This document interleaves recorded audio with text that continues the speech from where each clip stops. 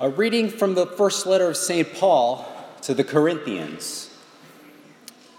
Brothers and sisters, do you not know that you are the temple of God and that the Spirit of God dwells in you?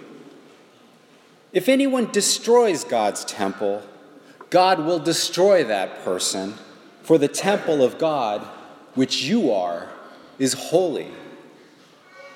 Let no one deceive himself.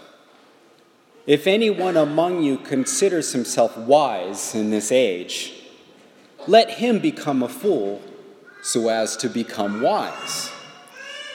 For the wisdom of this world is foolishness in the eyes of God, for it is written, God catches the wise in their own ruses.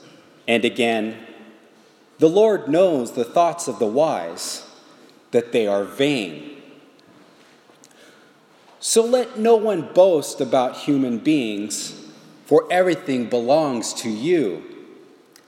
Paul or Apollos or Cephas, or the world or life or death, or the present or the future, all belong to you, and you to Christ, and Christ to God.